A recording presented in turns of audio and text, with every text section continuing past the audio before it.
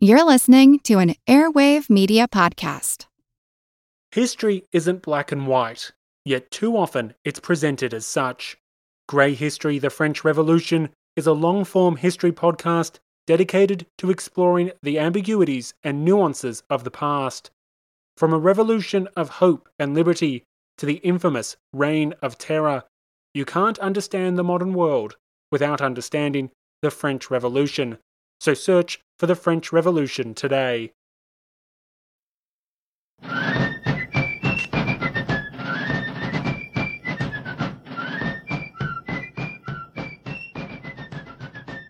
Hello, and thank you for joining the American Revolution. This week, episode 268, The Battle of Kings Mountain. In our last episode, the Overmountain men had assembled a force of about 1,400 Patriot militia who were moving in early October 1780 to confront the Loyalist militia under British Major Patrick Ferguson near Gilberttown, North Carolina. Despite having gathered a large number of militia, there were many reasons to think that this fight was going to go badly for the Patriots. These were largely untested militia. Most of these men were not from the immediate region and were not familiar with the locality. Some were from Virginia, some were from South Carolina, and many were from the frontier that is now Tennessee. They also had no food and supplies except what they carried on themselves. So any campaign that lasted more than a few days was going to make that lack of supplies a real problem. The obvious apparent commander of the army should have been General Thomas Sumter. But Sumter had left his army to go find South Carolina Governor John Rutledge, who had fled into North Carolina and had granted someone else overall command of the South Carolina militia. Sumter could not command his army until he got Rutledge's permission. So he had ridden off to go get that issue resolved. Instead, there was no single commander of this militia army. Various militia colonels, including Benjamin Cleveland, James Johnson, William Campbell, John Sevier, Joseph McDowell, and Isaac Shelby, operated as a committee trying to decide by consensus how to attack the enemy. Meanwhile, the British commander, Patrick Ferguson, heard about the enemy's approach. Fearing that the Patriots might have large numbers, he opted to move east where he could link up with General Cornwallis's army, which was at this time occupying Charlotte, North Carolina. When the enemy got too close, however, Ferguson moved up to some high ground at a place called Kings Mountain. From there, he expected he could defend against any attack. Even if outnumbered, the Loyalists could hold out until General Cornwallis sent reinforcements from Charlotte, which was about a day's march away. On October 4th, the Patriot militia reached Gilberttown, where Ferguson and the Loyalists had their headquarters a few days earlier. The Patriots continued marching to Cowpens 2 days later. They learned that Ferguson was only a few miles to the east and that his men were trying to link up with Cornwallis before they could catch him. The Patriots began a night march trying to catch up with their foe before the enemy could link up with the main British army. The night march did not go well. Local guides did not seem to know where they were going. The men got lost all through the woods. Many wandered off the small winding paths and found themselves in the middle of a dark woods. On top of all that, they endured a pouring rain. The men struggled to keep their rifles and powder dry for the expected battle. The column planned to ford a river, but found it too swollen and had to march miles out of their way to find another route. Shortly before dawn on October 7th, the army stopped its march to reassess and to send scouts to figure out where the enemy was. Enoch Gilmer volunteered to scout for the enemy, while the army caught a few hours of rest out in the open in the miserable rain. After some time, he returned to inform the leaders that they were still about 15 miles away from the enemy at Kings Mountain. The army began moving again, stopping only for breakfast, which consisted of raiding a local cornfield and eating raw ears of corn. Most of the locals in this area seemed to lean Tory, so they were little help. The commanders seized 2 local Tories and ordered them to guide the army to Kings Mountain or be hanged. As they got within a few miles, Colonel Williams of the Virginia militia spotted the scout Enoch Gilmer's horse in front of a Tory home. Gilmer had been pretending to be a loyalist looking to join up with Ferguson, so Williams decided to play into that lie. He entered the home with several of his soldiers, holding a noose and threatening to hang Gilmer as a loyalist. Gilmer was enjoying a breakfast with the two women of the home, and he played along too and begged for mercy. The men removed Gilmer from the home and took him far enough away to give his report without blowing his cover. The loyalist women had sold some chickens to Ferguson personally the day before at his camp at Kings Mountain, so their information was pretty accurate and up to date. As the column approached, they captured a few more loyalist scouts who were forced to give the locations of their pickets. They also captured a 14-year-old courier who Ferguson had sent with a message for Cornwallis to send reinforcements immediately. The boy informed his interrogators that Ferguson was wearing a checkered shirt over his red officer's coat. The Patriot officers decided on a simple plan. They were just going to surround Kings Mountain, which was really more of a wooded hill, and move up toward the enemy from all sides at once. By the afternoon of October 7th, the Patriot militia had surrounded Kings Mountain. The attackers numbered about 900. They were facing about 1,100 Loyalists who maintained the high ground. Again, there was no single American commander coordinating the attack. The attackers divided into 8 separate units of a little over 100 men each. They took different positions all around the mountain and agreed that they would all advance at the same time. The top of the mountain, which was only about 1,000 feet altitude at its highest point, was clear-cut, but the approaches contained a thick covering of trees and rocks. In the Loyalist camp on the top of the hill, Major Ferguson had not bothered to build any entrenchments or other defenses. He planned to rely on his trained militia and their use of bayonets to take out any attackers. Ferguson knew that the Patriot militia had no bayonets and could not take a massed force of soldiers who were standing in line with their bayonets. In any direct confrontation, the Patriots would be compelled to give way. Ferguson saw the enemy approaching and organized his men into defensive positions around the camp.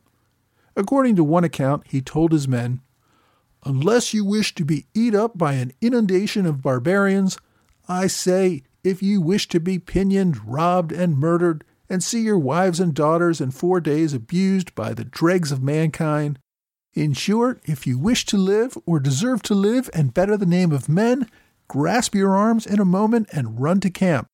The backwater men have crossed the mountains. If you choose to be pissed upon forever and ever by a set of mongrels, say so at once, and let your women turn their backs upon you, and look out for real men to protect them." Now, by this time in the war, there was no sympathy for those on the other side. There had been too many massacres, executions of prisoners, destroying people's homes and crops, and attacks on families for either side to accept trying to live together. One side had to die. The countersign the Patriots used that day was Buford, a reference to Colonel Abraham Buford, the commanding Continental officer whose men had been massacred by the Loyalists after trying to surrender. It was a reminder to all that this was not about taking prisoners. It was about killing the enemy. The advance up the mountain began about 2 p.m. The attackers let out a blood-curdling, high-pitched war whoop similar to that used by native warriors going into battle. It was also a forerunner of the so-called rebel yell used by Southerners during the Civil War. These excited war whoops unnerved the Loyalist defenders, but they held their lines. As William Campbell's Virginia militia advanced toward the summit, Ferguson ordered his Loyalists to charge them with bayonets. As I said, the attackers had only rifles with no bayonets, and they quickly withdrew to the bottom of the mountains with the Loyalists chasing them. The Loyalists then had to pull back up the mountain because of advances led by Isaac Shelby coming from the other side of the mountain. Ferguson's Loyalists then ran a bayonet charge against Shelby's men, forcing them to back down the mountain as well. Now, Ferguson had hoped that once his Loyalists had chased the enemy down the mountain, that the men would continue to run away just as they had at the Battle of Camden. That, however, did not happen. As soon as the Loyalists withdrew from the attack on Campbell's Patriots, they simply reassembled and advanced again. When the Loyalists went after another group of attackers, they could chase them away, but only temporarily. They could not chase the men too far, or the attackers would become isolated from the main force of defenders and leave themselves vulnerable. For most of the next hour or so of fighting, the Loyalists were just pushing one group of Patriots down the mountain, then returning to push another group, only to have the first group reform and start back up the mountain. Ferguson was correct that the Americans would not fight the Loyalists in a straight hand-to-hand battle.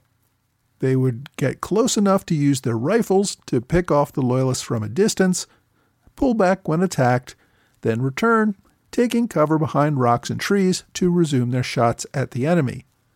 The men who were fighting one another had been friends, neighbors, even family before the war.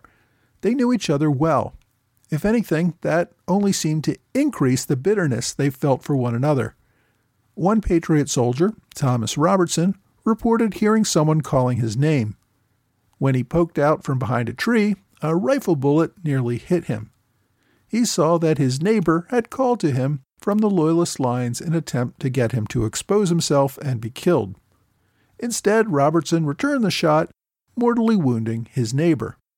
Isaac Shelby recalled seeing two brothers take aim at each other from opposite sides of the lines.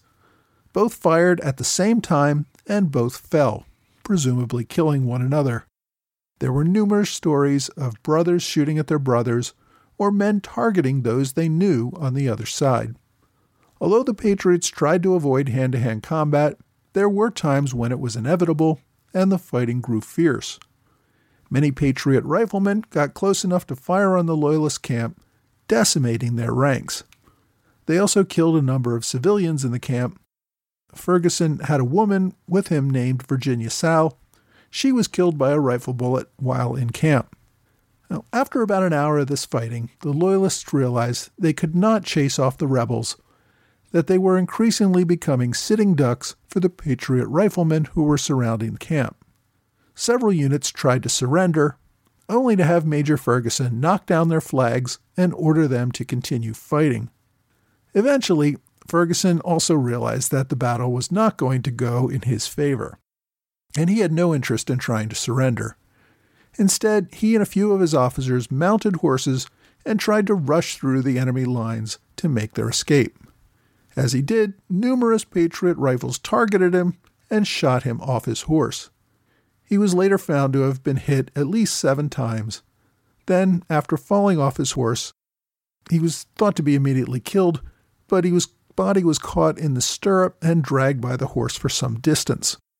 After Ferguson's death, the Loyalist defenders did not last much longer. A few minutes later, the second in command, Captain Abraham de Peyster, agreed to surrender. Some of the attacking Patriots were not ready to accept a surrender and continued to fire on the enemy anyway. Several Patriot officers reported having to ride up and knock the guns out of the hands of their own men to force them to stop firing on the surrendering enemy. Just as things were getting under control, a Loyalist foraging party that had been away from camp during the battle returned and opened fire on the Americans. At this point, they killed Colonel Williams. Many Patriot soldiers thought that the prisoners were trying to rise up again, and they just opened fire on their prisoners, shooting them dead where they lay. Once again, the officers had to put a stop to this killing. Once the firing stopped, there was still a need to deal with the surviving Loyalists. About 150 had been killed, with another 163 wounded, and the majority, 668, taken prisoner. The Patriots had lost only 28 killed and 60 wounded. Many Loyalists, both dead and living, had their property taken from them, including their clothing. Many were handled roughly and even beaten. Many of the dead were buried in shallow mass graves. The wounded Loyalists were often simply left where they lay, dying slowly from blood loss or lack of water. Over the coming nights, wolves and wild dogs feasted on the corpses and the badly wounded men who were left on the field. For months afterward, many of the locals refused to eat hogs from the area because it was believed they had also feasted on the corpses of men left on Kings Mountain. For the prisoners who were still able to travel, many did not fare much better. After having their shoes and coats taken, they were marched over 40 miles without any food. Now, the lack of food was a problem for both the prisoners and the victors, many of whom had not eaten for several days. And during the march, the Patriots continued to assault, abuse, and even kill some of the prisoners. The Americans managed to capture a cache of muskets on Kings Mountain, and they forced each prisoner to carry 2 muskets, with the firelocks removed, of course, during the march to prison. A week after the battle, during the march away from Kings Mountain, the Patriots also decided to hold trials for some of their prisoners, accusing them of treason, deserting from the Patriot militia to join the enemy, and other crimes. The court-martial found 36 prisoners, mostly Loyalist officers, guilty and began hanging them 3 at a time. After the executions of 9 of the prisoners, other Patriot officers put a stop to these executions, in part because they needed to get moving again after hearing rumors that Colonel Tarleton's British cavalry was on its way to intercept them. The march continued up to Salem, North Carolina.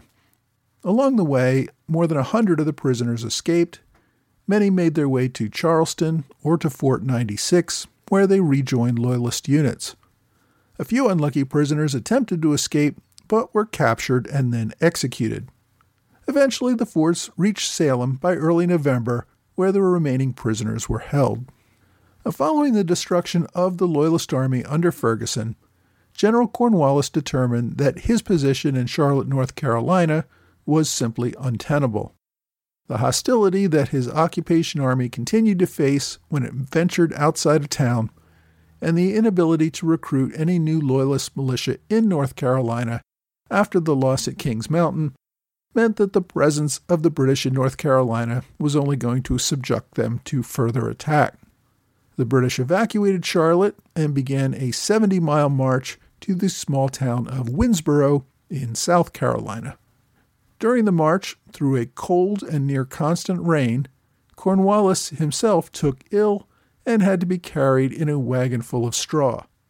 He wasn't alone in that cart. 6 of his other top officers had also grown deathly ill and were in there with him. Within a few days, 5 of them were dead. Cornwallis, however, managed to regain his health and resume command.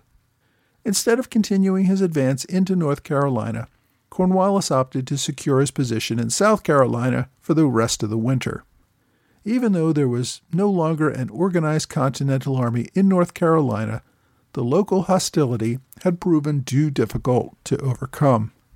Concerned that even a defensive position in South Carolina would prove a tempting target for attack, Cornwallis ordered General Alexander Leslie, who was engaged in a series of raids in Southern Virginia, to stop his raids and sail down to Charleston, South Carolina, to support British control of that colony. Leslie did not want to end his successful raids along the Chesapeake, which he had only really begun, but after confirming with General Clinton that he needed to follow Cornwallis's orders, Leslie complied. However, given delays in communications and Leslie's initial reluctance, he didn't reach Charleston until mid-December. Back in New York, British General Henry Clinton didn't receive word of the loss at Kings Mountain until sometime in November. Clinton later criticized Cornwallis for moving into North Carolina without proper support and for giving the rebels a victory that would bolster their morale and damage efforts to recruit more Loyalist militia. For the Americans, the victory at Kings Mountain put an end to any immediate threat of further British offensive into North Carolina. General Thomas Sumter returned to the militia army with orders from Governor Rutherford giving him undisputed command over the South Carolina militia. But since his chief rival, Colonel Williams, had been killed at Kings Mountain, the pre-battle dispute had been rendered moot anyway. Most of the Over-Mountain men returned to their homes on the frontier. Indeed, many of them had even left before the army got their prisoners to Salem. The men had marched and fought without food and supplies. Many were sick and on the verge of starvation. Despite the victory, they were eager to return home for the winter. So once again, neither side had much of an army in North Carolina. It would be several more months before the Continentals would send a new commander to replace Horatio Gates. General Nathaniel Greene would not take command until December. Next time, we're going to head back up to New York, where the Loyalists and Iroquois continue to fight for control of the Hudson Valley.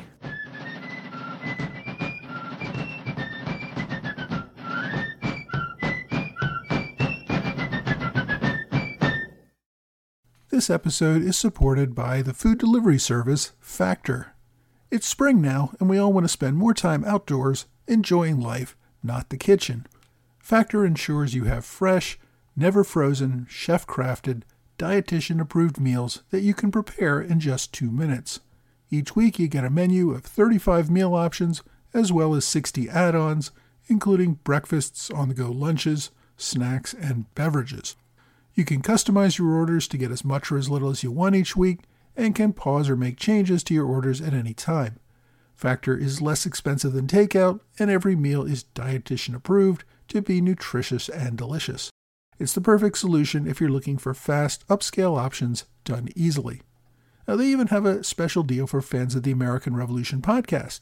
Head to factormeals.com/ARP50 and use that code ARP50 to get 50% off your first box, plus 20% off your next box. That's code ARP50 at factormeals.com/ARP50 to get 50% off your first box, plus 20% off your next box while your subscription is active. Hi, thanks for joining the American Revolution Podcast After Show. Thanks to my Patreon supporters in the Alexander Hamilton Club, George Davis, Mike Hager, and Michael Gaylord, and to Robert Morris Circle supporters Kurt Avard and 10 Crucial Days, which runs tours related to the 10 days between Washington's Crossing and the Battle of Princeton. Go to 10crucialdays.org for more details. Thanks also to Jason Van Heusen for a one-time gift via PayPal. We're less than a month away from the April 15th, 2023 event at Washington's Crossing, Pennsylvania. You'll have a chance to meet me there, as well as several other authors of American Revolution-related books, at the Authors Congress of the American Revolution. There will be several great panel discussions, including one with Selena Baker and myself about General Nathaniel Greene. As I've mentioned before, we've lined up sponsors for this event, so it is completely free for you to attend. I hope to see you at Washington's Crossing on April 15th. Also, don't forget about History Camp Valley Forge coming May 20th. I will also be speaking there, along with dozens of other great speakers. For either event, you can visit my website, www.amrevpodcast.com, for more details. And while you're there, be sure to sign up for my mailing list so you won't miss out on future live events. Now, this week, we covered the Battle of Kings Mountain, which some historians argue was the key to the entire Southern campaign. It certainly halted British momentum and gave the Continentals time they desperately needed to regroup under General Nathaniel Greene. As I said in the main episode, this battle really could have gone bad for the Patriots. The lack of a single leader and the use entirely of militia who were untested in battle was usually a recipe for disaster. Now, of course, although these men were untested in traditional battles, many of them had lived on the frontier, where they got more than enough experience fighting with the Cherokee and other native tribes. So it's not like these men had never been in a fight before, but they were not used to fighting traditional battles as soldiers. Now, in the end, I guess this worked out to the Patriots' benefit. Major Ferguson was correct that his advantage of men with bayonets should have won the day in any hand-to-hand fighting. Typically, when riflemen are chased away by bayonets, they don't come back for more. But these men were nothing if not tenacious fighters, and they all knew that running away would only mean the enemy would appear next on their farms. Each of the separate units continued to attack over and over again, using their rifles to decimate the Loyalists. I also got to note that it's a bit ironic that the inventor of the Ferguson rifle did not have enough decent rifles for his army when he needed them most. Ferguson also made a huge mistake by not building fortifications. If he had, his men could have taken cover and forced the Patriots to charge in for hand-to-hand combat, and this might have been much more difficult for the attackers to do. Ferguson, however, simply assumed that if he attacked aggressively, the enemy militia would run, and that did not happen. The refusal to accept surrender and the abuse and even murder of prisoners after the battle is seen as horrific by modern standards, but both sides had engaged in it throughout the campaign, and it's at least understandable why it happened. There is some reporting that after the battle, Patriots stripped Major Ferguson's body and urinated on his naked corpse. Now, the stripping probably happened, but the urination is doubtful. The reason I say this was that the source of this claim came from Colonel Bannister Tarleton, who wrote about it many years later. Tarleton, of course, was not at Kings Mountain and therefore not a witness. Now, he could have heard it from men who were there, but since several officers who were there talked about other abuses and did not bother to mention the desecration of Ferguson's body, I find it unlikely. They almost certainly would have reported it if they had seen it. Now, Kings Mountain is also another example of an ongoing problem that the British faced throughout the war. If British forces remained together in a large city, they could hold it, but they could not control the countryside. They could not recruit loyalist volunteers and assure the population that they were in control of an entire colony. When they did go out, like they were at Kings Mountain in smaller outposts, they created an invitation for attack.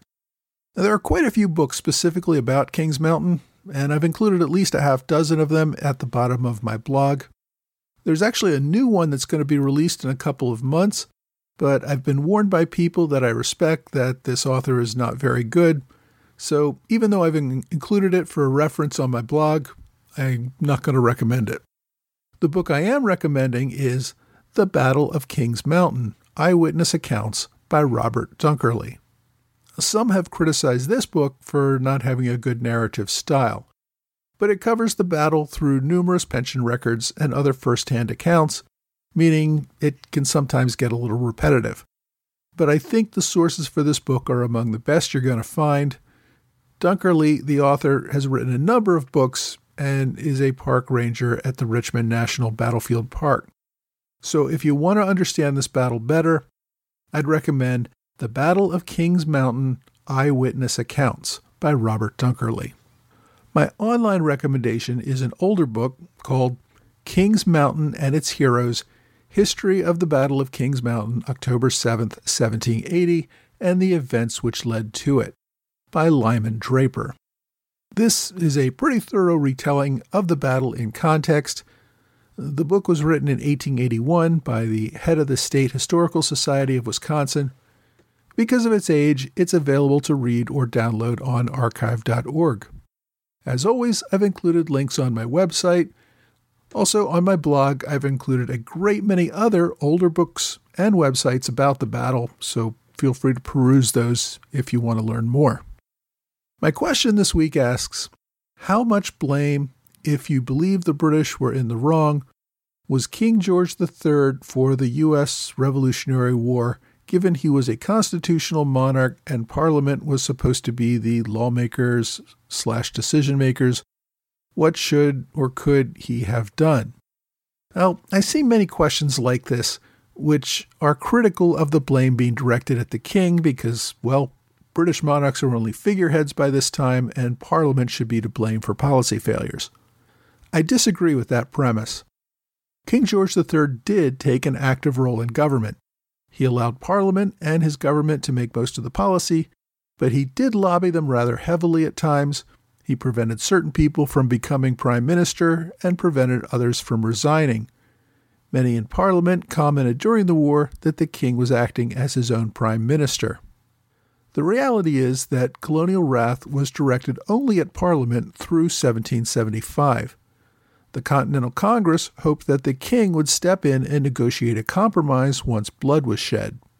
Instead, the king backed Parliament 100%, giving a speech calling on them to crush the rebellion militarily. Many years later, John Adams credited the king's actions in late 1775 with being the single greatest motivator in pushing colonial public opinion in favor of independence. Now, if the king had gone a different route and, say, responded to the Olive Branch petition by sending a commission to America to broker a compromise, he would have been hailed once again as the defender of English liberties, and the colonies would have happily remained under his rule. Also, later in the war, many top political leaders saw the war as hopeless and wanted to negotiate a settlement so they could focus on fighting with Spain and France. The king, however, remained hawkish and wanted to prosecute the war more aggressively. He pushed for military and political leaders who shared this view in order to keep fighting the war long after most of Britain had given up. At some points, we even see direct criticism of the king by people of London because he's doing this, and that was something that was extremely rare and technically could have constituted the crime of treason. So to me it seems that King George III's personal involvement led to the real outbreak of the war and independence, and its continuation long after it should have ended. It's the result of King George III's active involvement in failed policies that convinced his successors to be more like George I and George II, and not take even a behind-the-scenes role in policymaking. If you have a question you would like me to answer, please reach out to me, either via email or on Twitter, Facebook, Quora, or Reddit. Well, that's all for this time. I hope you will join me again next time for another American Revolution podcast.